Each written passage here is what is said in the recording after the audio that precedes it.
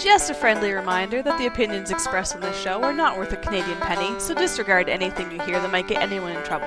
And despite some of the great ideas you may hear, don't try them at home. Go to a friend's house instead. It's time to get a gun. That's what I've been thinking. Well, I could afford one. And if I did just a little less drinking, time to put something between me and the sun. When the talking is over, it's time to get a gun. Hey everyone, and welcome to episode 119 of Slamfire Radio, August 14th, 2015. This week, 100% more, Matthew McClatchy. Of course, there's still the exact same amount of Owen because he was on last week, and the exact same amount of Trevor because he wasn't on last week and he's not on again this week. So, slacker. What a slacker. Of course, I was a slacker last week. Actually, that's not true. I actually ended up on the show for a little bit, didn't I? Sure. Remember I called in? You're like... I do remember vaguely, and I'm glad I did because I got some good outtakes out of it. Yeah, I couldn't hear you, but apparently you could hear me just fine. So, sorry about that. Anyway, Trevor is off on vacation with his wife.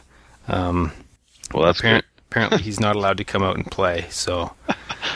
Yeah. It's good that he's on vacation with his wife. As opposed to my wife, or your wife, or somebody else's wife. Yes, it's his own wife. So I hope they're having a good time. We probably didn't need to clarify that, but... Well, it's too late. We've already done. It is. It's over. So anyway, Owen. Yes? Did you do anything with guns this week? Well, I put my big guns to work and I split a bunch of wood, but that was about it. This way to the gun show. You can't tell, but I'm flexing my massive biceps. Even if I was there, I couldn't tell. I should hang up on you for that, except then I'd have to do the show by myself. I'm not going to do that. That's my goal tonight. To get me to hang up on you? Oh, we could probably reach that goal fairly quickly. It's going to be a quiet show this week, folks. It's just McClatchy. So that's a no then, huh? Yeah, I'm afraid that I was too busy. Just too much going on. I probably will remember something halfway through the show that I did, but yeah, now. Yeah, well, we had an awesome adventure together. We did. Do we want to talk about that? I think we should. It's not exactly gun related, and by not exactly, I mean not gun related at all. But I do know that some of the listeners do enjoy the airplane stories, so maybe I'll get through what I've done with guns, and that'll hook the listeners where they're already 15 minutes into the show. There's no sense stopping now, and then we'll pull out the airplane stories, and they'll be stuck with it. And then maybe we could just say you could skip ahead if they don't want to listen, but whatever. So anyway, last week I was actually the week before, because this is a week later now. The week before I was at Trevor's house all week. I was there for 8 days. It was a long time. I was there for quite a while, and it was a little scary after a while. Started to feel like I belonged, which was really weird. Started to see Trevor in his natural habitat. Yeah, it's like, oh, join me as we observe Trevor in his natural habitat at the dining room table. I'm kidding, Trevor. I'm kidding, but you're not here, so you are going under the bus or the whatever. Anyway, so I was at his place. We did shoot the SummerSlam pre-match on Wednesday and Thursday, but before that, the couple days leading up to it and on Friday, we were setting up for SummerSlam, and I don't think we stopped organizing or administrating or doing something, counting, verifying, everything for the entire solid week, and it was a lot of fun. Oddly enough, hanging out with Trevor for that length of time, he grows on you after a while, and disgusting. It was weird. That's gross. Yeah, he was on my left shoulder. He just started kind of sprouting out. It was like, whoa, that's a busted calf muscle. It's got to be Trevor. So anyway, I really did have a good time there. I really enjoyed myself. SummerSlam was a lot of fun. I only wish that I lived closer so I could have helped Trevor with it more. But the stages were really well put together. There were 16 stages, 100 or 285 rounds or something like that. And they had a space shuttle. They had the house, of course, like normal. They had the maze, as per normal. And they had the boat. Now, you've heard us talk about the boat before, but this isn't the same boat. This is like a 54-foot fishing, like big, actual, like huge boat. It was amazing. So you climbed up a flight of stairs onto the deck, well, dock, I guess, and then step onto the boat. And then you climb up into the cabin and sit at the captain's chair. And the stage was your gun's on the counter, and basically, I guess, pirates are attacking or whatever. So you grab your gun, and the first 4 shots are between 20 and 25 yards away, and they're 8-inch plates. Wow. Yeah. So that stage made or broke a lot of people. If you did not have your gun sighted in properly for distance shooting, or if you simply did not have the fundamentals of shooting small targets at distance, you were, I mean, I saw people go through 30 rounds and not engage and not actually knock over all 8. Like there was a lot of misses. So the plates were on flip up. So whenever you hit the plate, they flipped over, and now you were presented with an IPSC Classic target. And so not only did you have the 8-inch plates, you now had 4 targets to shoot at as well. It was, did anybody actually run out of ammo? Not the people that I saw shoot it, but I would not be surprised if some people did. But anyway, so the timer goes off, I grab my gun, and I brace myself against the windowsill because I'm not dumb. I know my limitations, and offhand shooting at 25 yards, hitting 8 inches is not exactly easy. So I brace myself, and 4 shots, 4 hits, 4 targets come up. So I was happy with that. Tommy McCour's paid off. Tommy, yeah, well, not exactly, because then I got like all overconfident and just blazed off 8 more rounds at those flipped up targets and got like I think I only got 1 mic, but there were a lot of Charlies and Deltas, and I did actually miss one. So that cut my score down quite a bit. And then you run out of the chair, you grab your gun, you do a reload, you hop out of the chair, you run down the side of the boat, down the I don't know, whatever you call it, the deck, whatever, jump over the stairs, come around a corner, and then you shoot another flip-up target and a popper, which exposes 2 more pirates that are off the port bow, and then, or port side, and then there's a couple off the stern, too. Wait, which one's the stern? The front? I have no idea. It was off the back. My boat language is it's old. I don't know. I think the stern's the back, but I'm not sure. No, the stern is... Yes, the stern is the back. The bow is the front because you bow to the front, right? And the stern is in the back. I don't know why they called it stern, but whatever. Anyway, so that was a lot of fun. I really enjoyed that stage. The space shuttle was really cool too. You run in the back and you shoot out of ports and stick your head out the top and jump off stairs and open doors and shoot prone. And there was a lot of shooting prone, unfortunately.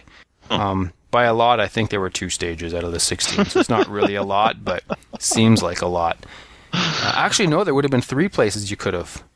In fact, I actually handed out a bunch of procedurals to one shooter because his foot was over the line whenever he shot prone in one position. Right. So, anyway, really good match. I really enjoyed myself. I did better than I thought. I wanted to place half. Like in the halfway mark. That's where I placed the previous SummerSlams I've shot. I've always been sort of 25, 26 out of about 50 shooters is usually where I end up. And this year I ended up 11th out of 55. So that's awesome. I was very happy with those results. I may actually go to provincials this year based on my performance at SummerSlam because I know I can do better. I started off the match shooting, well, I think I talked about this last week. I started off the match shooting very slowly and very methodically trying to get good hits and then decided halfway through, let's speed up and get some speed too. And that's where I started getting my misses. So I think I think I could probably find that middle ground and get a little faster but still get all my hits, I think I could do really well at provincial. So I may end up going to that. I'm not sure yet. So Cool. yeah, that was and actually one of the funnest things of SummerSlam was one of the local ATV dealers donated their 4-wheeler for Trevor to scoot around on as match director. And so after the match was done, I got to drive the 700 Grizzly that goes on 2 wheels really easy and spins really long and goes over 100 kilometers an hour on the range. That's all I have to say about that. It was a lot of fun. So I'm sure Trevor next week will regale us with his experience of SummerSlam, so I'll cut her short there and move on to I have started shooting footage for my Double Badger review.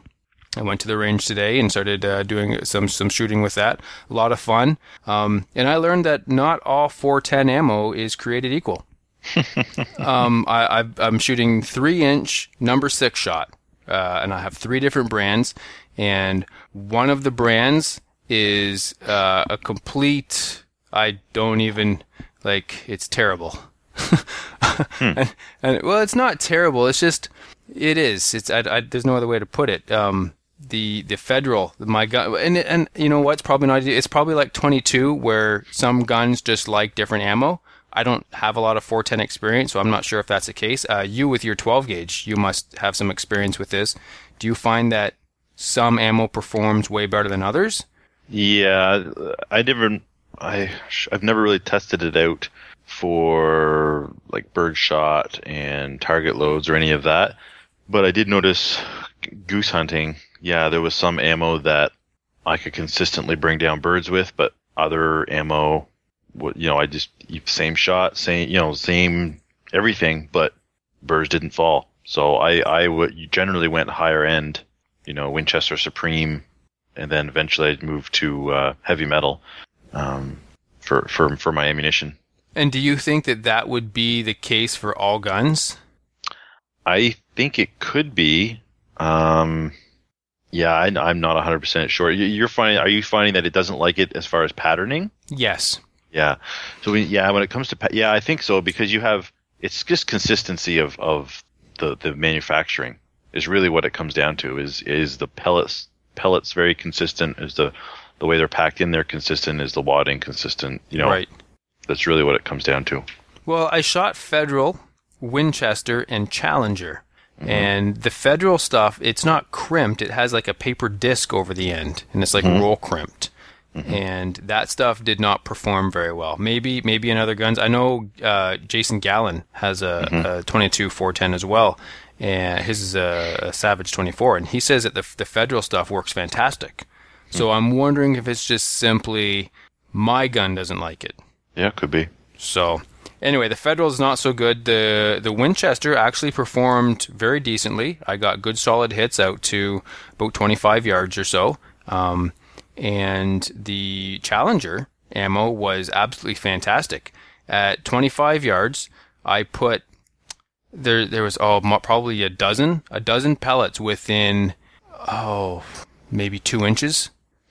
Like right dead center of my target. Like just there's this little group of 12 pellets sort of just kind of sitting there, and then the rest of them were sort of dispersed sort of evenly around that. So it was really, really weird how it stayed so tight. I'm sure that would shoot out to 30, 35 yards, no problem.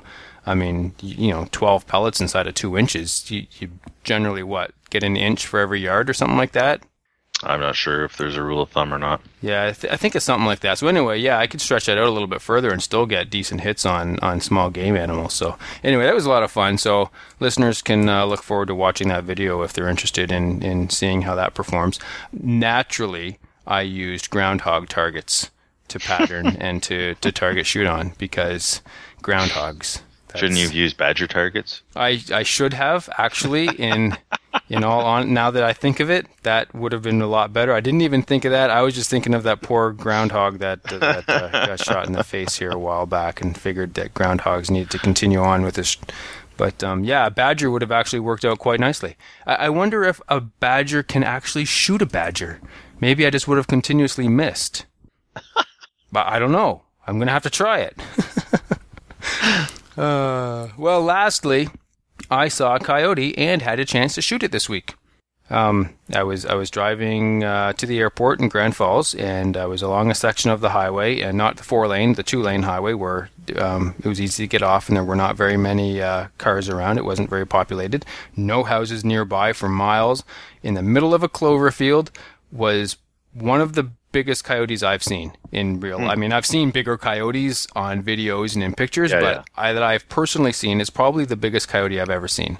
And I was like, "Oh, coyote!" And so let's shoot it. Why not? So I slam on the brakes and stop, and expecting it fully to run away. And it stood there. It must have been hunting something. So okay, so I creep into the field. There's a tractor path, and so I pull into the field, and I'm 100 yards away, maybe. And the coyote's still sitting there. He looks up at me, looks back down at field mouse, whatever it is he's hunting, and just continues hunting and ignores me. Like, perfect. So I reach in the back to grab my gun, and it's at home. I took my guns out of the truck when we went to Quebec to pick up the airplane because I knew the truck was going to be in town unattended all day. And so I forgot to put the guns back in the truck. And so I sat there and watched that coyote for probably 2 or 3 more minutes of him pretty much ignoring me, thinking to myself, I could have easily gotten out of the truck, got the gun, loaded it, and shot the coyote. I mean, 100 yards away. It was probably a little, by the time I got up to it, because I did pull closer in the field, I was probably 75, 80 yards away. And that is still pushing it for a 22, which is what I would have had in the truck, but I know I could have gotten him. I can hit. I know my 22s, and I know how accurate I can be with them. I know I could have gotten them, and it's too bad I didn't have my gun. There's a gun on my truck now. Lesson learned. Yes, always have a gun. So that was terrible, but the rest of it was cool. I had a good last couple of weeks. I enjoyed my week off from the show last week because I was at Trevor's. So, but I am glad to be back. So, awesome. Yeah. So yeah, upcoming events. I thought we were going to talk about our adventure. Oh, adventure, yes. Okay, folks, you have just tuned out of Slamfire Radio and tuned into Top Gun Radio. I just made that up. That's awesome. Top Gun Radio. Because it's guns and it's flying. Okay, so if you aren't into guns, if you aren't into airplanes and you're going to hate this story, it's going to be about 5 minutes. Just skip ahead 5 minutes, and we'll be back into upcoming events, and we'll carry on. But or listen, because it is pretty cool. It is pretty cool. We had an interesting adventure. Death-defying. It was almost death-defying at some points. Right. Yes. So yeah, what happened to it? How start us off here? How far do we want to go back? Well, why don't we start with why we went to Quebec? We went to Quebec to look at a plane. As many of the listeners probably know, or some of them do, Matthew and I are flyers.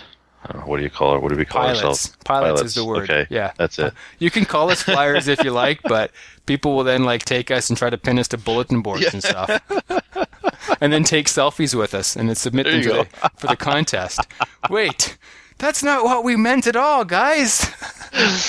So we were looking for a plane, and Matthew's been looking for this specific plane, kind of keeping an eye out for these ones. Anyway, there was one in Rimouski for sale, so we were going up to look at it with the intention that if we purchased it, we would fly it back. Right? That is correct. Yeah. So we drove up. 3 of us drove up. Another Matt drove up with us because, well, he can speak French. Basically that, and he was going to drive the truck home if we bought it, so Owen and I could fly back together. Yep. So, and fortunately he speaks French, and his skills came in very handy. Yes. So we went up and looked everything all over, and I don't think we need to go into too much detail about that. No, well, we ended up buying the plane. Long story short, we bought the plane. We bought the plane. So we sat on the tarmac for I don't know how long. It was almost 15 minutes. I would say it was 15 minutes waiting for other planes to land because all of a sudden, I don't think a plane landed all day. No, I don't think so. I don't remember seeing maybe one or two, maybe. Yeah. And then we start the engine, and we sit there and wait. I mean, there's a plane coming. Let's wait for him. there's another one. And it wasn't like they were all close together. It was like they were just far enough apart that you couldn't squeeze in between them. It's just like kind of when you're sitting at a stop sign in town, and the cars, it's almost far enough away to pull out, but not really quite far enough away without cutting someone off. Yeah, you got to wait, and then as soon as they get to you and you're about to pull it, there's another car that's just anyway. And it's a small airport, so there's only one taxiway. Yep. And only one runway. And so we took off eventually, but we did burn a little fuel sitting there idling. Yes, and this will play into the story later on. It's a 7-gallon fuel tank. Yes. So as you might surmise, this is not a full-size general aviation airplane. We're talking ultralight here. So we didn't have we had a full tank of gas when we started, and probably not a full tank of gas when we took off from all the idling. Yes. So we flew for, I'm not even sure how long, but it probably was an hour and a little bit, an hour and 10. It was an hour and 45 minutes. Oh, really? An hour and 45 minutes? Yeah, an hour and 45 minutes. And at about an hour, I was looking at the gas tank, wondering how long it was going to hold out. Yeah. Well, when we first took off, the tachometer sort of malfunctioned, and I freaked out because I thought the chokes had been left on or something. I didn't realize what was going on. I was freaking out, yelling at you, check the chokes, we're going to die, we're spiraling in. But no, everything was cool. It was just an instrumentation error. So we continued on our way, and about an hour in, we checked the fuel, and you're like, oh, it's down about half, and then a bit more, and you're like, oh, it's down less than half, and then we're like, it's less than a quarter, and we're still 45 minutes away from our destination. Yep. And so we got nervous and decided that it's time to land and put more fuel in. And so Matt, being in the truck, he had extra gas, he had the gas can, and we were talking with him sort of with radios, but that didn't work out so good, so it was mostly with texts. So we were texting back and forth. Owen was texting in the back seat while I flew in the front. And so Owen, you texted him, right? And you said something like, we're going down. I think you said we're landing. I don't think I quite phrased it that way. We're going down in flames. No, we can't have flames. We're out of gas. So we tell him what we're landing, and that with the intention of giving him more specific details when we get on the ground. So we start looking for an appropriate place to land. Now, this is an ultralight. It only needs about 500 feet, so it's no big deal. We're just looking for a hayfield or an old dirt road with no telephone poles on it. Just something like that. We both saw this gravel road. Mm-hmm. And we didn't communicate that, but we had both pointed that out as being a possible landing location. Yep. And so I circled around, and we looked at it, and we decided maybe the road wasn't the best choice. Maybe the field beside it was better. And so we just did a real quick flyby, verified that the field wasn't terribly hilly, did a nice turn into the wind, what little wind there was, and set her down in a grass hayfield behind some guy's house. We didn't know it at the time, but there was a little bit of a slope, bit of a gradient to the hill, and also there was a nice hump in the middle. Yeah. And so we actually landed twice. We landed once, then we got launched into the air again by going over a nice hump, and then we landed again. And so we get on the ground, and I'm like, okay, well, I'm just going to text Matt our exact location. No service. Yeah, it's amazing once you get down, from 1,000 feet. Yeah, there's no service. No service in that area. Not a single bar. And so... Oh, well, we told them approximately where we were going to be, but, we figured, let's walk up to the house and use their phone and their landline and call Matt. And just as we were getting to the house, he flies by in the truck and sees the plane in the field and turns down the dirt road. It's your truck, so I'll let you tell this part of the story. So I still had my radio on, so I called him on the radio and said, oh, you just passed us on the road. And he said, oh, I'll come right back, except he didn't come back. So we continue walking down this dirt road, and there's a little bit of a hill, so we can't see what's on, where he is. And just as we're cresting the hill, we hear on the radio, I think we have a bigger problem. Which is never a good sign. When your support is saying, we have a problem. Yeah. So we get over the hill, and here I see my truck with the front wheels on the road and the back wheels in the ditch. Now, everywhere else on this gravel road, the ditch was about 6 inches deep. Yeah, where he decided to turn around, 4 feet? 4 feet. Just dropped. Yeah, I could put my hands under the wheels. Like on the muffler, the drive shaft, and the gas tank is what it was sitting on. And I did an oil change yesterday, and I had it up on a lift. And yeah, there's still grass stuck in in different places underneath there. Oh, terrible. So anyway, we're now perplexed. We're like, let's use the plane to pull the truck out. Jokingly, of course, because that's never going to happen. But this old guy came along on a four-wheeler and pulled up and started talking to me, and I'm like, I have no idea what you're saying, sir. Parlez-vous français or parlez-vous anglais? He's like, no. I'm like, crap. Matt, you speak French, right?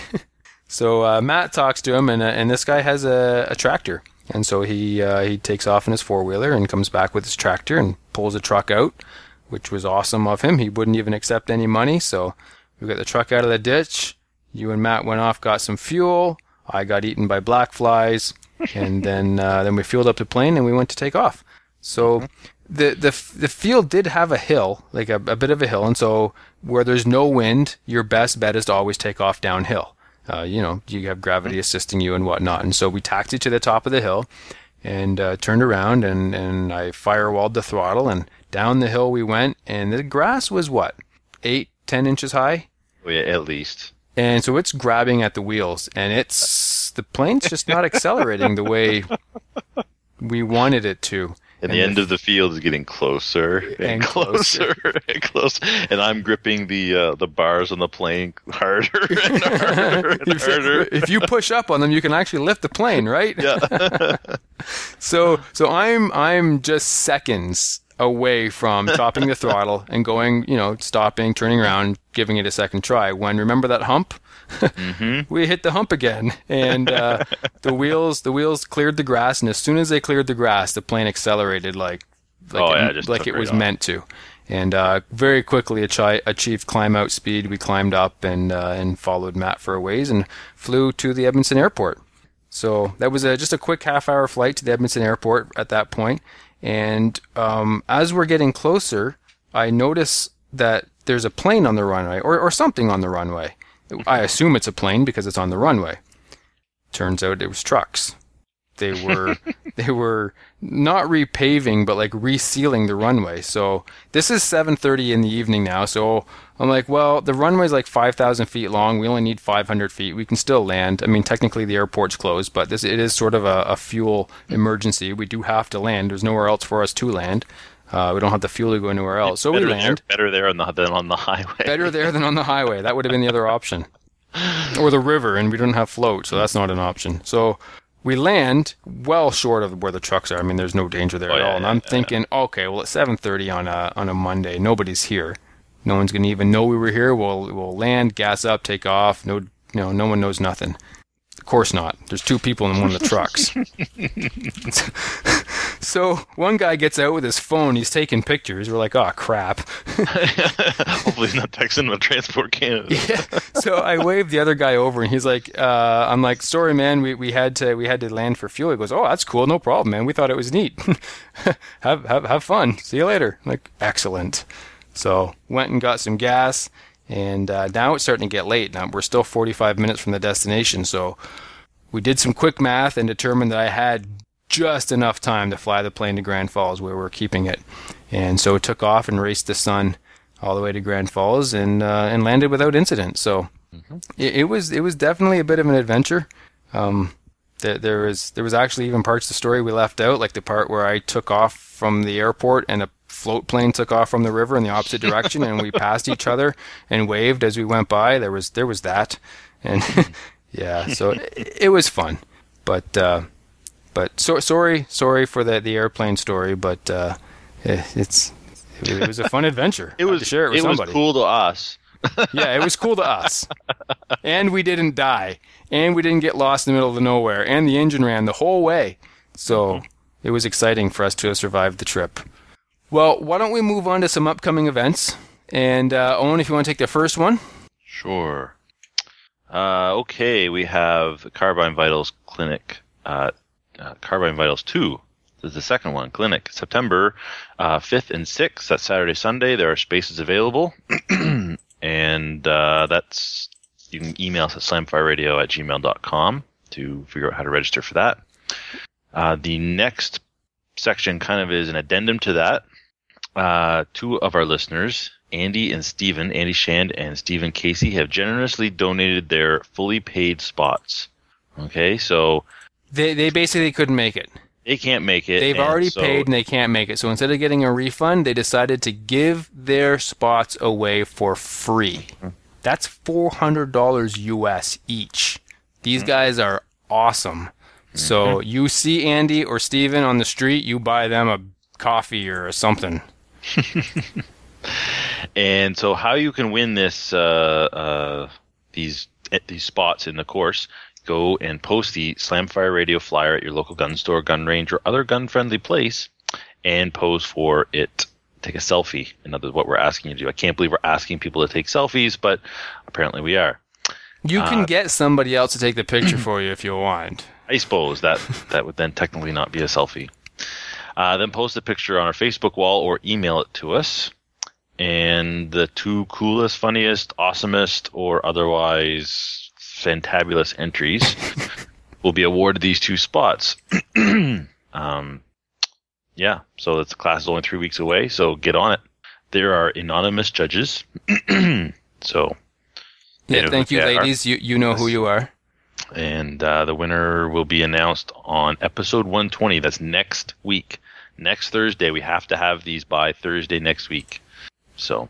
Yep. So get this done. Get out there. A couple of people have already sort of taken some pictures and sent them in. They didn't exactly follow the rules, but that's because the rules weren't exactly explained properly last week. I don't want to blame. So now it's my fault. I don't want to blame Owen for this, but it's completely his fault.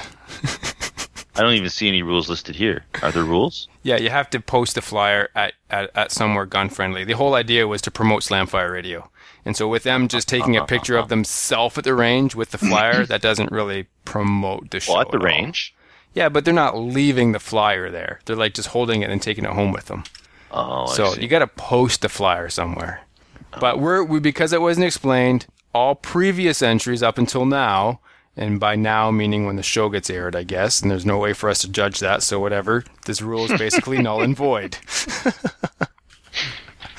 But anyway, yeah, no, this is a great way to get a free spot at this class. So make sure especially if you can actually make it. That's right. Make sure you only apply to win if you can actually make it, because it would suck to award it to somebody who can't actually come. Yep. So. All right. And also the Woodstock Pistol and Rifle Club raffle, $10 a ticket. And that's WPRC2005@gmail.com is where you send the email to purchase your tickets. And the proceeds are going to the range construction. So there's new facilities being constructed to create a multi-user range. That's my local range. And things are starting to move ahead a little bit on that now. So hopefully they can get the rest of the money they need together to actually finish the job. They're kind of starting it on faith a little bit. Yeah. And then the Slamfire Radio Black Badge course. That's August 22nd, 23rd, which is only a couple weeks away. And actually, that's only about a week away. I'm looking at it. Yeah. And this is Black Badge. If you're in the area or not in the area, even if you're in Ontario, there's some people coming from Ontario for that. So send us an email. Trevor can get you in touch with who you need to get in touch with if you need to catch a ride or anything like that. So if you want your Black Badge, this is a great chance to get it. Excellent. All right. Well, how about we move on to our main topic? All right. For our main topic this week, we came up blank. Came up short. You came up blank. I had all kinds of great ideas, but you didn't want to listen to my ideas. That's not even true. I love your ideas most of the time. We're not talking about Comfrey again. Is all I've got to say. This stuff is terrible. I almost spit water all over my keyboard. So what we did in a last-ditch effort is I sort of copied Owen, from last week and decided to reach out to you, but the listener. used a lot less technology. Way less. All I used was Facebook. So I posted on Facebook, ask us your questions, and we'll see if we can get through them. Well, I think we won't have much of a problem. There's only 3. So I'll start with the first one, and then we'll just kind of roll through them and see how it goes. Sorry, folks, it's not going to be very long, but we'll do our best to drag it out. So from Sean Newman, are you gents at the point where you know enough people that you can start doing things like high-end comparison reviews? No. No, we're not. We don't know anybody. We don't know anybody. For example, between We're all at of your... the point where we know a lot of people, but nobody important. Wait, that's not saying nice things about the people we know. No, it really isn't. No. For example, between all of your New Brunswick contacts, surely you know people who have every striker-fired 9mm, and perhaps they could loan them to you for a large-scale test. That would bring you guys to the next level. Trevor owns every striker-fired pistol. Yeah, I think he does, and he replied, "Ha, Trevor." So, I think he's laughing at the part where we know important people, Yeah. high-end and whatnot. We do not. And Trevor does own pretty much every striker-fired 9mm, so you've heard most of those reviews already. And really the consensus is get a Glock or a 1911. Wait, that's not striker-fired.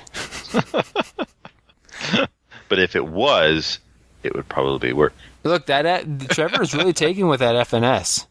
I really like the FNS. And so do you. Yeah, that's a cool gun too. You kind of did misquote his price last week on the show. Did I? I think he got it for like $425. No, it was like $650 or something. Oh, okay. See, I wasn't sure. I had this idea that it was somehow really economical, but it is. $650 is economical compared to a Glock, which is close to $800 these days. It's true. That's true. And it's in many ways, well, in some ways, a better gun. Just because of its sight radius. Sight radius. Trevor really, really likes the trigger on it. Was it the trigger he liked? No, it wasn't the trigger. No, it has a nice trigger. I think it has a decent trigger. And the grip is very grippy. It is very grippy. It does grip. The trigger is triggery. Yeah. The trigger guard guards the trigger. I can do reviews. The barrel is what you put fish in. Wait, that's not right at all. So, Sean, in short, no. Sorry. Yeah, sorry. We do. I do have a couple. If you would like to send me your guns, I will review them for you. Yeah, there's that. And if you send them to me, I'll make a YouTube video. I'm just saying. There you go. Yeah. We actually do have some higher end contacts here that I have phone numbers for, but I forget who is who, and so I'm waiting for Chris Anderson to reply to me and let me know who I'm supposed to be calling here about what. So okay. He'll do that eventually, which is no problem, and then we'll talk to really cool people, and then we'll still be just as cool as we are now. Bring us this next one. Thomas says, how do you use the Strelok Pro Ballistics app? No idea. Never even heard of her. I went out to full 500 meters with my Tikka T3 in 6.5 by 55, and none of them come up. None of my come-ups match anything in the program. Oh, none of my You just got to read it the way it's written and assume it makes sense. It doesn't unless you know what a come-up is. I filled with all the variables and got nowhere but frustrated. So here's how you operate that. You remember the 500 meters there? You put the app out at 500 meters and you shoot it. And then it works right every time. Mm-hmm. I've never used a Strelok Pro Ballistics app. I don't do long-range shooting really all that much. All I've ever done is use like online, like on the internet, just like ballistics calculators to figure out what my drops are at different distances. I've never done anything beyond that, so I'm sorry I can't help you. What I can tell you with my very, very limited experience is make sure that you have your cartridge information inputted correctly, and make sure that you have your environmental settings inputted correctly. So make sure your elevation and your density, altitude, and your temperature and the humidity, all that are in properly, and make sure your ballistics are in properly. So your ballistics coefficient, your velocity, that sort of thing. As long as they're all entered properly, it should work. But then again, I've never used it, so maybe there's something else that we're all missing. So I don't know. but good luck with that. Let us know how it works out if you do get it to work. Philip Hoffman writes, with hunting season approaching, hunting packs, ideas on what to pack, emergency gear, items for game cleaning, big game versus small game gear, calls, how to choose an area for scouting, baiting, trail camera setup. Wow, a lot of them in there. Yes, I think we have a couple shows there. Yeah, so now we have a main topic. So hunting packs, ideas what to pack. So what would you put in a generic hunting pack? Something that you would carry with you while out hunting. Something that you would carry with you with no matter what type of hunting you have in mind. Okay. This is what I put in. I put in some way to start a fire. I usually have my GPS. I have emergency rations. I have a bottle of water. And that's just about it. Maybe throw in like a one of those poncho or emergency blanket type things, but that's about all I carry when I. Yeah, you could probably get by for a couple of days with what you described there. Yeah, absolutely. And of course, I always have I always have a couple knives on me. I have a couple folders, and I have when I'm hunting, I have a fixed blade knife. Yep. Yeah, so. No, that sounds good. I don't typically carry a whole lot when I go hunting, because when I go hunting, it's usually just within, 10 or 15 kilometers of the house, so I don't really feel the need to carry a whole lot with me. But if I was going out big game hunting... That's all I usually go to, but I still will carry that. Oh, yeah? Maybe it... Well, I've got what you've described in my truck all the time, so... Right. As long as I don't lose the truck, I'll be okay, I guess. Emergency gear. What do you carry for emergency gear, or is that your emergency gear? That is my emergency gear. Yeah. Basically, I figure, what worst case scenario, you get lost in the woods, or you shoot something, towards dark, and you try and track it, and you have to spend the night in the woods. I've got a little bit of water, a little bit of food, something to keep me warm. That's not really worst case scenario, though, really.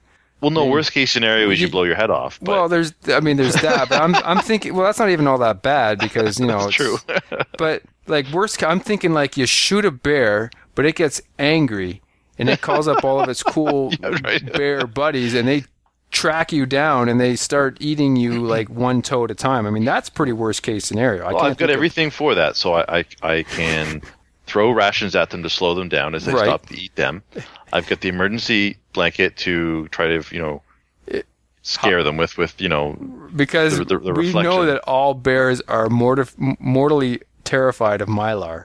Yes, well, they'll see their own reflection, right? And they go, "Wow, I'm so scary! I better run away from myself." You can start a fire if I have to, and try to keep them. I have a gun, so I'm not really that scared of them anyway. Right. And in last resort, I have a knife. Well, actually, last resort is my teeth, but they've got a lot of lines of defense there. There are, yeah, there really are. I could drown them with the water. Waterboard them. Yeah, there you go. Wait, is that legal? Yeah, probably. All right. Probably not. Anyway, that is my. I mean, that's a very basic survival kit. But like you, I don't want to carry. I'm carrying a gun and ammo, and probably extra clothing because it's generally in the fall. It's colder out. Yep. I don't want to carry another 10 or 12 pounds of gear. Yeah. Or 50 pounds of gear on top of that. I want to keep it pretty streamlined and just carry the stuff if I have to spend the night in the woods. It's not just me all by myself. I've got, I can start a fire, or I can, have a little bite to eat to keep my energy up. Yep. I typically carry, just on my person, a knife, at least one knife, usually two, a lighter, and then I have my phone, which is my GPS, and hopefully cell signal, so I can call out as well as using the GPS. Most people don't know this. Your phone will work as a GPS without cell service.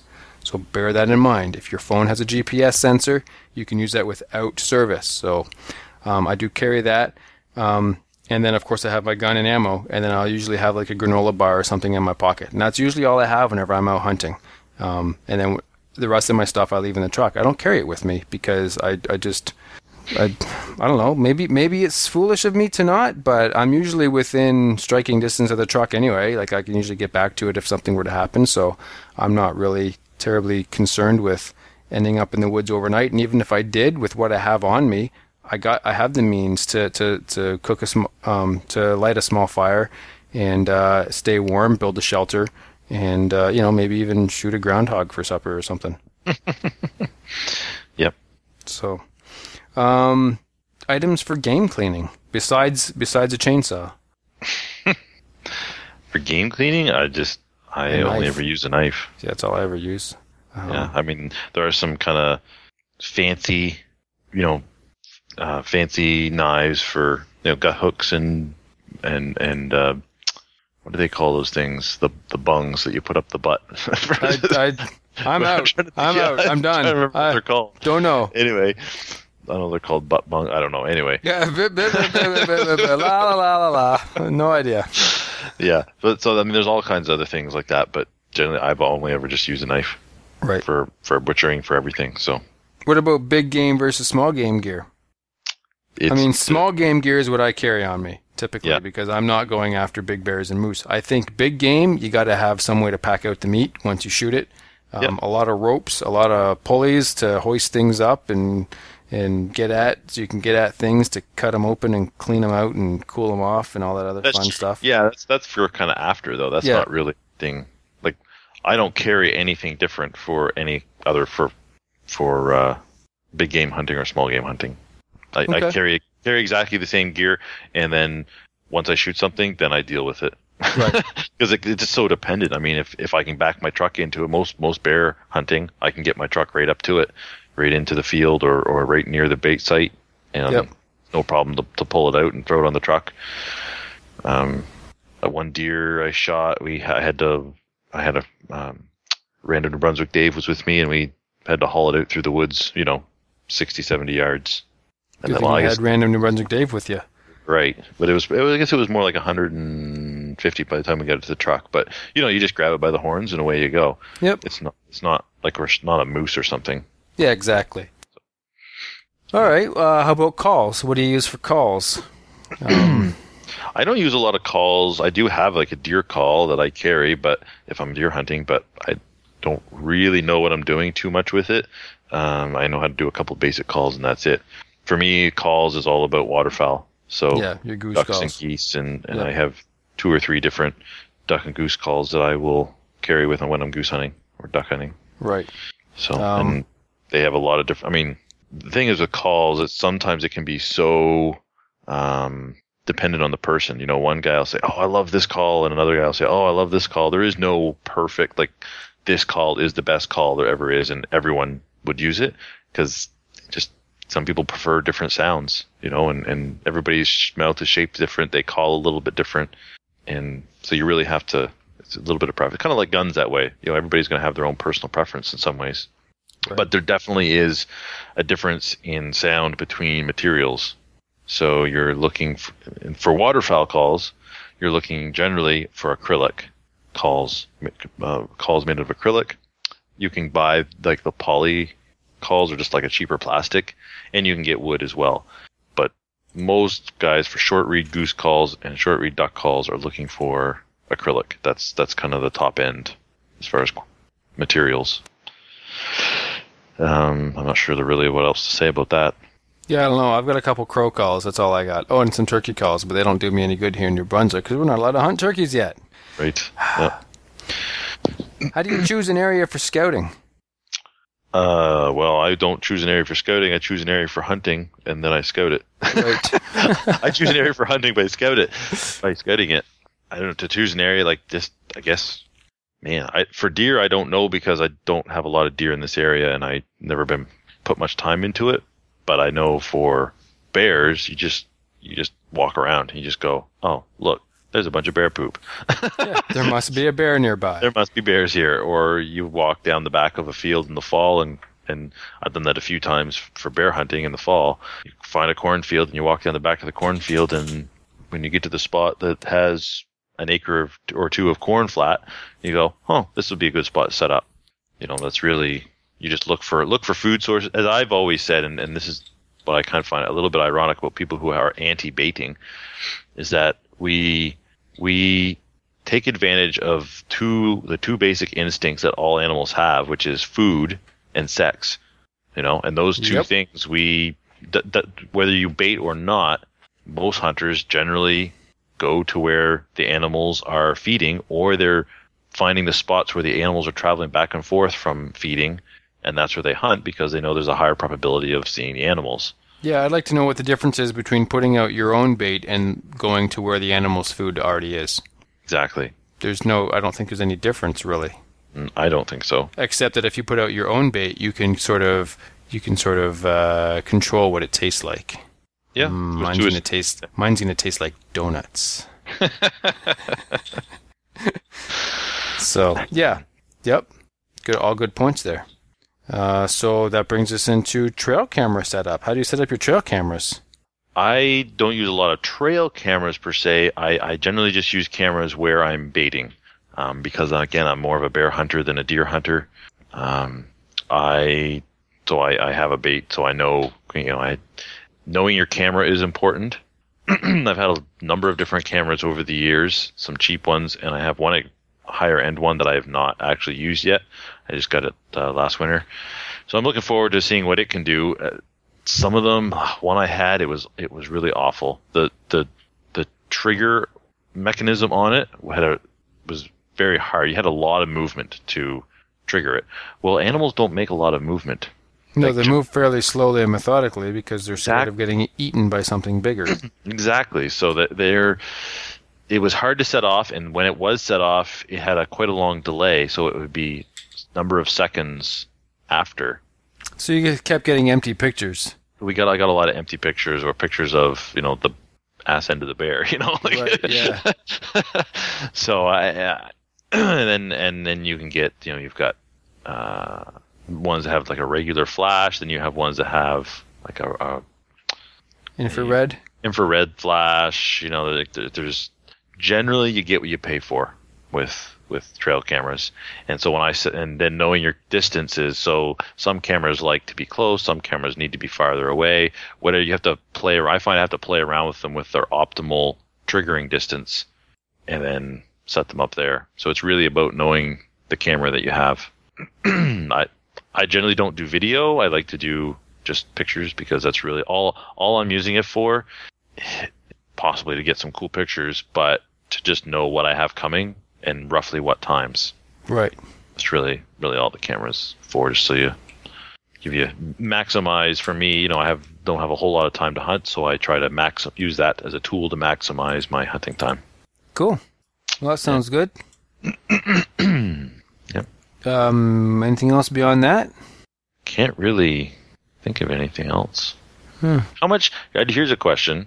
How much ammunition do you, if you were going to go big game hunting, so deer hunting, yep, how much ammunition, or even small game hunting, I guess, with shotgun or whatever, how much ammunition do you usually carry?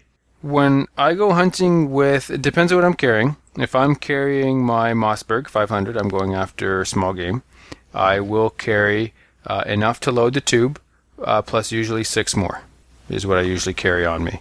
So I've got 12 rounds. That's usually all. If I'm carrying it to 22, oddly enough, I carry at least 50 rounds. And what I'll do is a couple of magazines. Usually I have 3 mags loaded to 10, and then 20 more rounds sticking in my pocket somewhere. And that's usually because when I have my 22, I end up hitting a gravel pit and plinking for half an hour. Yeah.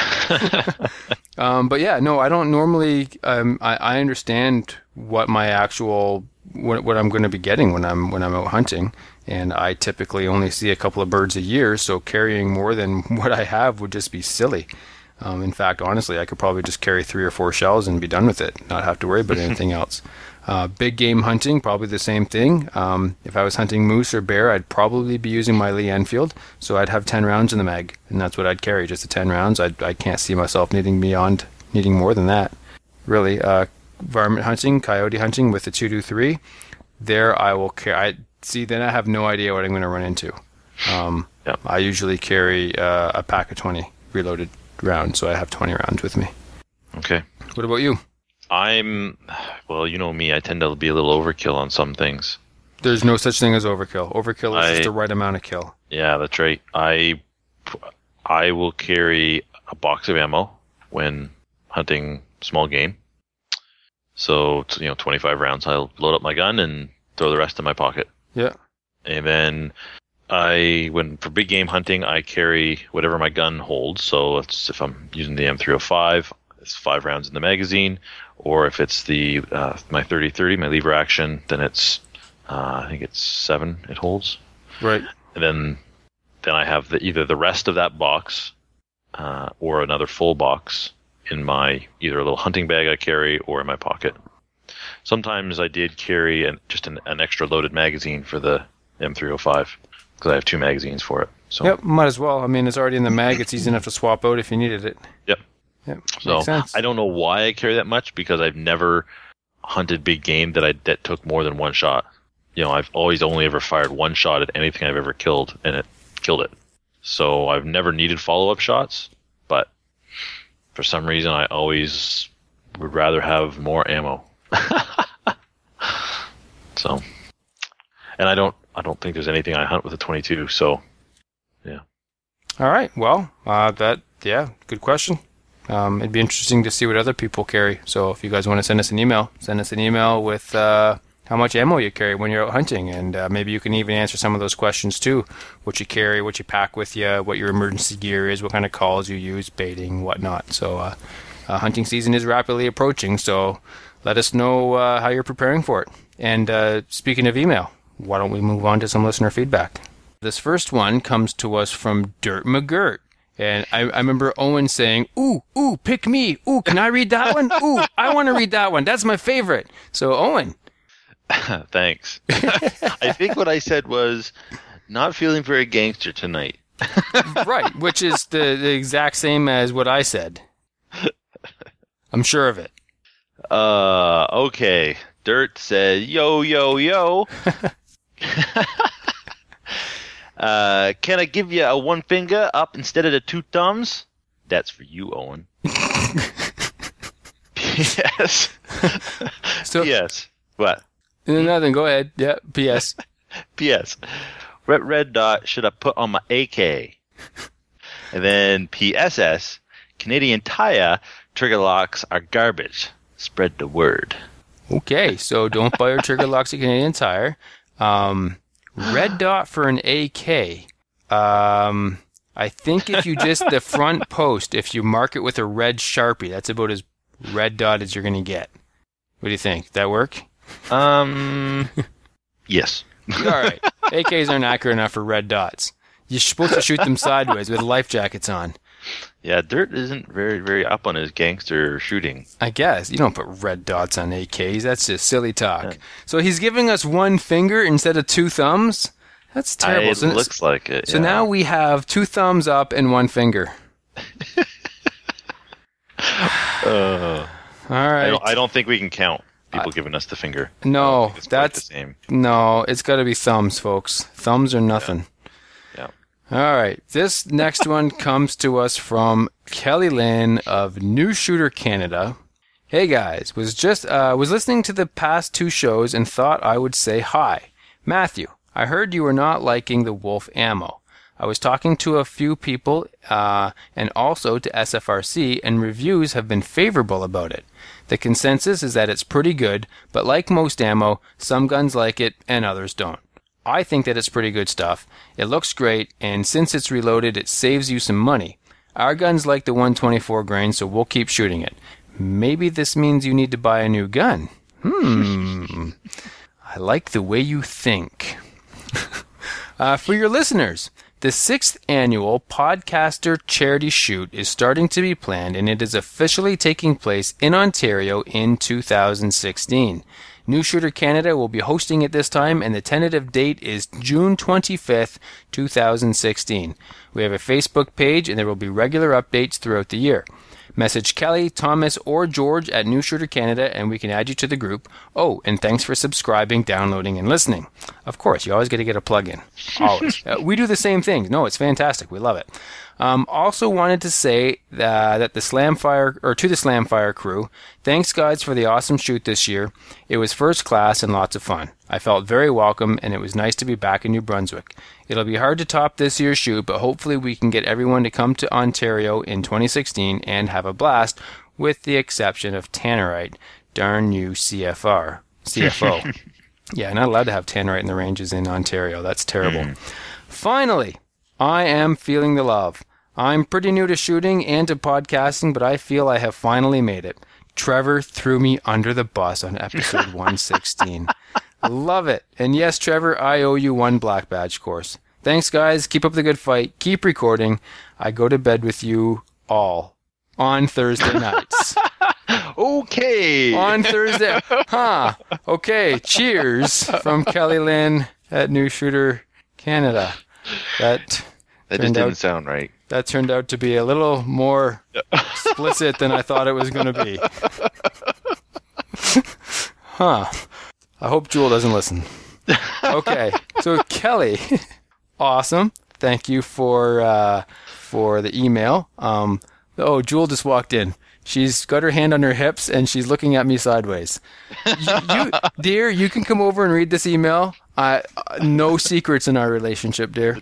That's right. Apparently there is with Kelly, but whatever. So anyway, Kelly, thank you for the email. The Wolf Ammo. I've heard other people say fantastic things about Wolf Ammo too. It could have just been my Glock that didn't like it. I don't know. It was going through the paper sideways, like it was tumbling as soon as it came out of the barrel. So I ended up buying 300 rounds of CCI Blazer 9mm, reloaded the aluminum case stuff, and it worked fantastic. Like I said earlier, 25 yards, 4 shots, 4 hits on 8-inch plates. So it's obviously shot straight. So if I have to go with cheap ammo, that'll be the stuff I get from now on, I think, unless I can find something else. The podcast charity shoot next year. I can't wait. First of all, thank you for taking this over and doing it, because it means a load off of our plates. It is a bit of an organizational commitment, and so it's nice to see you guys shouldering that this year. And I know we have a lot of listeners in that area. Yes. And to have it here year after year isn't really fair to them, because not everybody can take the time and that's right, expense to come out, to travel all the way here. So I mean, Ontario is in the center of the universe, so it's fantastic. Only in their minds. But no, seriously, you're going to be able to get way more people, and I hope that it's the biggest and best one yet, because this is for charity, so bigger and better is the only way to go, in my opinion. And other than that, getting tossed under the bus. That's just, par for the course. Congratulations, you have arrived. That's just how that goes. So, thanks for the email. And Owen, bring this next one to us from Pat. From Pat. Pat says, "Greetings, great show, and I really enjoy listening, except when my daughter heard about the ground squirrel incident." Sorry about that. You should have put like a PG-13 rating on that one or something. Things may or may not have been shot in the face this week. I'm just saying. Oh, by the way, I shot a crow with my Kappa the other day, earlier this morning. That was today. Okay. I was out and about, and I noticed. No. You're in the Maritimes now. You were out and about. Out and about. So I was out, and I noticed a murder of crows. That's what you call a flock of crow, folks, a murder. And so I stopped, and surprisingly, they did not fly away. And so there were a couple in a tree, and the tree was 30 yards distant or so. And so I was like, I'm going to shoot one with my 410. And so I load in a 410 and a 22 shell. I mean, I load up both chambers, and I line up on the crow, and I pull the trigger, and it's the wimpiest sounding 410 I've ever heard in my life, because I pulled the 22 trigger accidentally. And the crow still fell out of the tree, just like it was dead. It was dead, because I still killed it with the 22 instead of the 410. But when I first pulled the trigger, I'm like, oh, dang, hang fire or what? What's going on here? Oh, nope, wrong trigger. Anyway, sorry. Yes, we'll move on back to the email from Pat. Okay, I was curious about selling a rifle via online. I have, this is why I did this to you. A Lungman AG42. I would have called it Jungman, because I would assume that the L is silent, but maybe the J is silent. Well, maybe the L was a misspelling. Maybe it is. No, because I looked it up, and that's how it's spelled on Google, it is. too. Okay. I just didn't look up a pronunciation because it was funnier this way. So, listeners, is it Lungman or Jungman, or is it like Le Jungman? That sounds French. It's probably not that. Yeah, I would, yeah. I mean, you say, maybe it's an H sound. Hungman. Lungman? I don't know. Like Jose, you know. Oh, right. Oh, maybe it's Spanish. That's right. I don't think it's Spanish. It sounds like Lithuanian or Lithuanian or something like that. Anyway.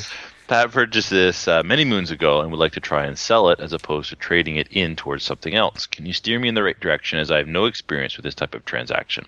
Also, what would you suggest is the best way to ship the rifle if I do sell it? Lastly, I can't seem to find any value for it after searching the web. Any suggestions? Oh, Matt, maybe you would like this rifle. Thank you and keep up the good work. Pat from the west coast of Canada. Oh, 3 thumbs up. P.S. 3 thumbs up. Awesome. Pat, thank you for the mutated person you are and having 3 thumbs. I was just going to say. We got a finger from Dirt McGirt and then 3 thumbs from... Yeah. Okay, well, I can help you with 2 things right off the bat. First of all, no, I would not like the rifle. Thank you for the offer, though. It's just not my cup of tea. First of all, it's not a 22, so there's the first downside. Where can you sell this?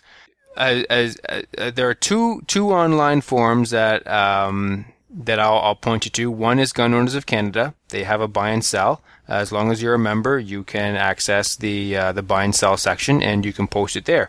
The much bigger venue is Canadian Gun Nuts, and you've heard us speak of Canadian Gun Nuts in the past. You've heard us probably talk about the equipment exchange in the past, and that it is not usually the best place for deals. Usually you end up paying more than what you would in the store for a used gun. That happens a lot. But there are many buyers there, and so that may be a good spot to advertise it.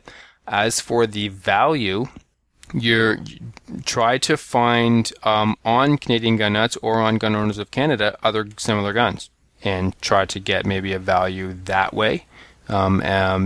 Unfortunately, I don't think you're allowed to post just best offer. You have to actually have a price on it, so I don't know where you would start. I have 0 experience with this type of rifle, so I have no idea what its value would be. So, best way to ship it.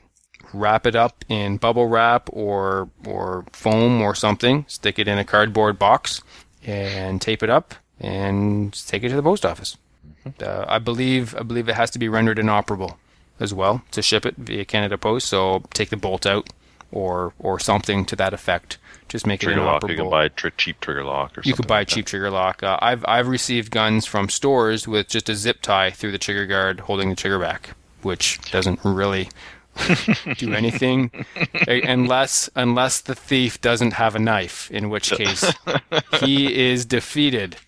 Well, he is buying a gun, so right. Maybe he didn't have a knife. Yeah. Anyway, so yeah, I hope that helps. I'm sorry. I don't know anything about these guns. I looked up. I saw a picture of one. I'm like, yeah, it doesn't look like anything I'd be interested in. So I moved on. So, yeah, I have no idea what it would cost or what to ask for it. But good luck. Let us know how it goes. Yes.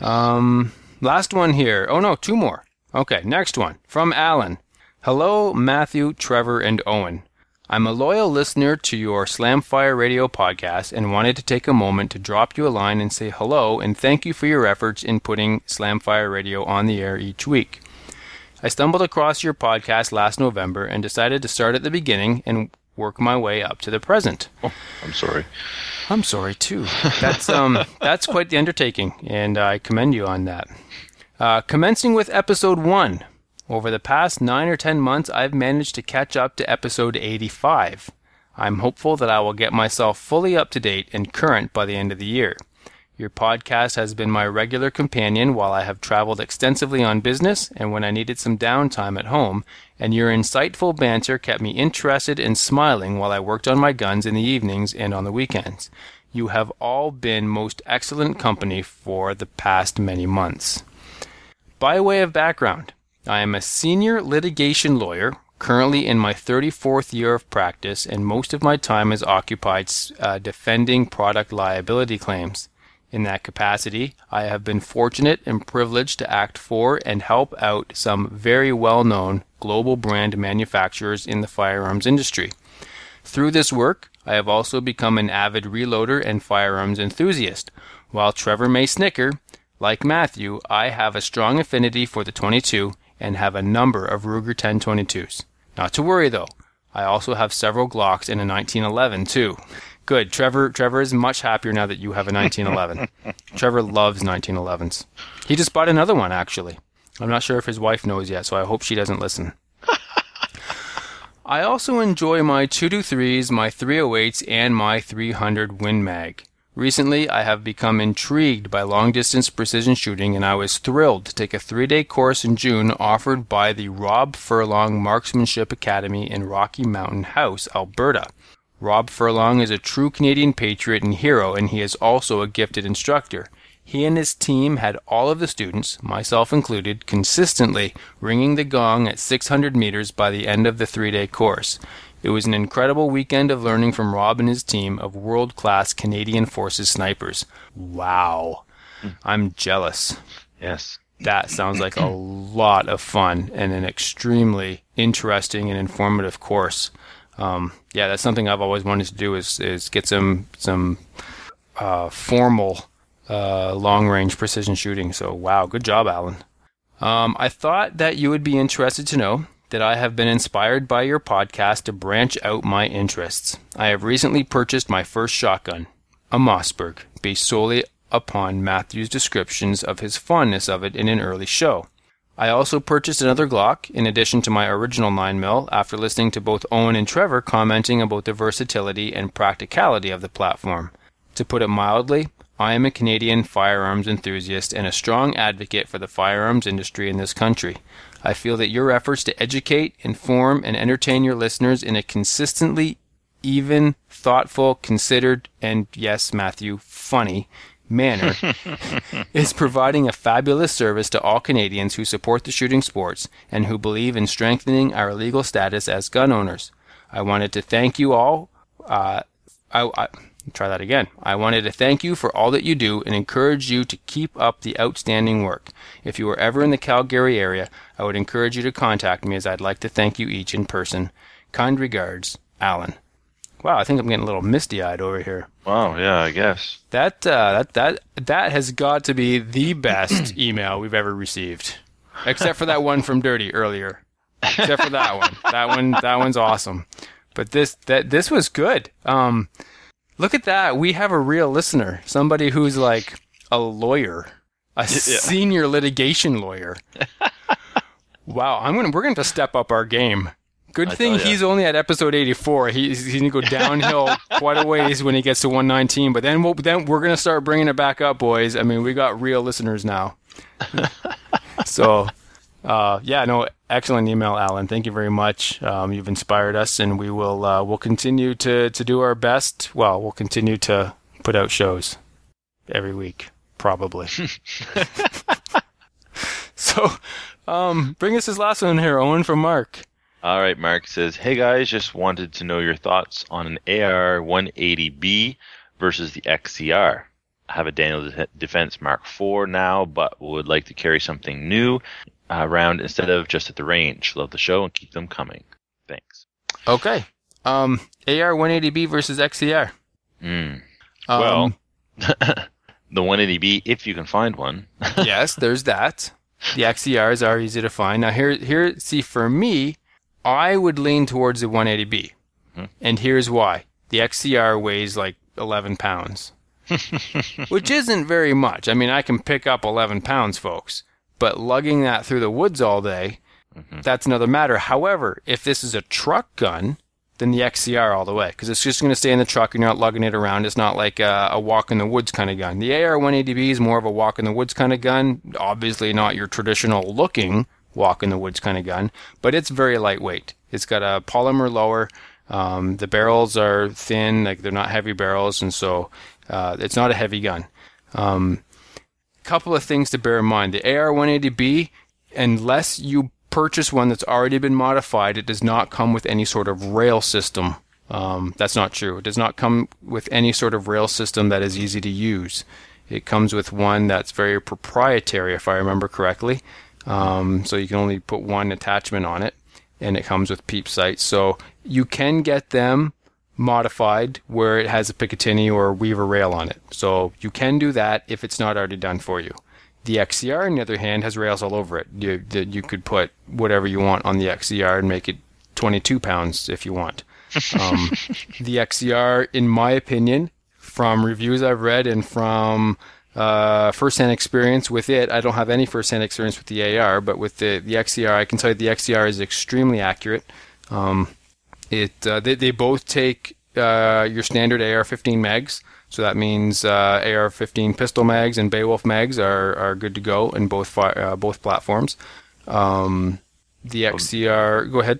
I was just going to say one advantage probably that goes with the XCR is the multiple caliber options. Yes. The XCR you can get in 5.56. What is the other? A 308. What's the other? There's one in between too. 7.62 by 39. Yep. There's that one, and there's the. Can you get them in 300 blackout? I don't remember. Not sure either. But yeah, they're definitely multi-calibered. Yeah. You can. Yep. It's like an AR too, where you just swap the upper and change the mag. I think for a lot of them. Obviously not the 308 one, because those are completely different mags. But yeah, multi-caliber for the XCR. The XCR is probably going to be more rugged, more durable, because it's all metal as opposed to the polymer buildup of the AR, and probably higher quality too. But you are going to pay through the nose for both of them. Really, they're probably both close to around the same price, about $2,000 to $2,500. Is XCR a bit more than that now? I'm not sure what I think they're around. is. Yeah.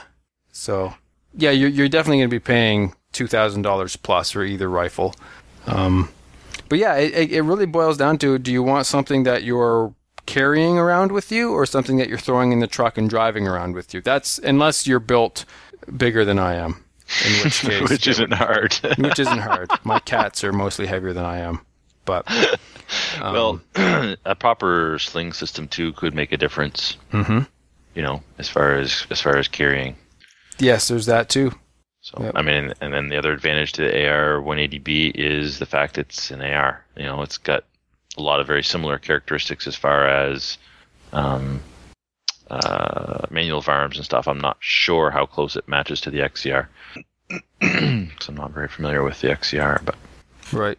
Okay, well, hopefully, Mark, that answered some of your questions, and I know Trevor was emailing you as well, so hopefully you got some answers from him too. Yeah, good luck with your purchase, and let us know which one you go with. So, if you'd like to send an email to the show, please send it very similarly to the type of email Alan sent. That is the kind that tells us how awesome we are and whatnot. That type of email is always accepted. You can send those to slamfireradio@gmail.com. So we look forward to hearing those and reading those. I was looking up earlier iTunes reviews, but iTunes wasn't working for me. So I'm going to try it again real quick right now and see if it works. But while I'm waiting for that to load, we will go on into shoutouts. So Owen, what do you have for shoutouts? Probably should think about these things before I get to this point in the show. Yeah, yep. No, I don't have any shoutouts. You don't have any shoutouts? Not this week. All right. Well, that's terrible. You should definitely have shoutouts. Because I'm not even halfway. It would be a lot better for you, because then I'd be able to kill more time while you're waiting for... Tell us another airplane story.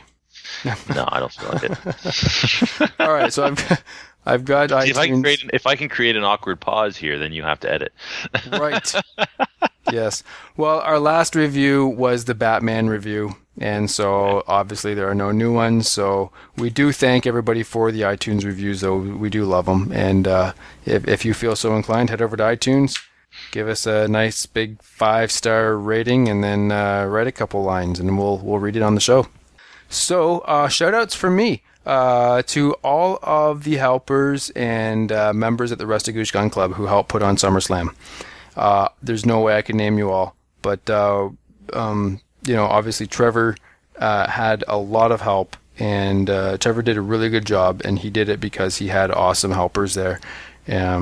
So John Allen, Harold, Nick, Helmet, Rennie, I can't name you all. It was really, really nice to work with all you guys and to put on an awesome match. So shout out to all of you, and I can't wait to do it all again with you guys next year.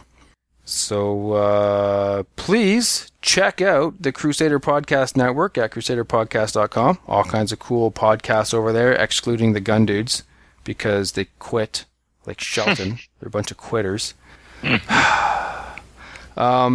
Join any or all of our national firearms associations. There are several of them, and in fact, a new one just popped up. We're going to be talking about that on next week's show, more than likely with Trevor. So it is important to support them. They help us help ourselves, and other cliche lines can be inserted here. Check us out on Gun Owners of Canada. We have our own little forum there, and also like us on Facebook. We are currently at... let's see here. If I click and my computer goes faster. There we go. 1,254 likes.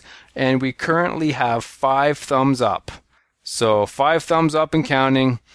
We appreciate all of the interaction we get with our listeners. So continue in any fashion you see fit. We just like hearing from you and interacting with you. So I guess on that note, unless Owen, you have anything else to add. I have absolutely nothing more to possibly add. Fantastic. On that note, then, I hope everybody has a fantastic week. Hug your guns and take somebody shooting. Will do. I'm going to do that tomorrow. Excellent. You do that. We'll see you next week, guys. Oh, is this where you want to end the show? And anytime now. Oh, yeah, you had a smooth ending there. That's too bad. Can you say, like, goodbye or something? Goodbye or something. No, like, say goodnight, Owen. Good night, Owen. There we go. So if you have any comments or questions for the show, please send an email to slamfireradio@gmail.com. Now go grab a gun and shoot something. When the talking is over, it's time to get a gun.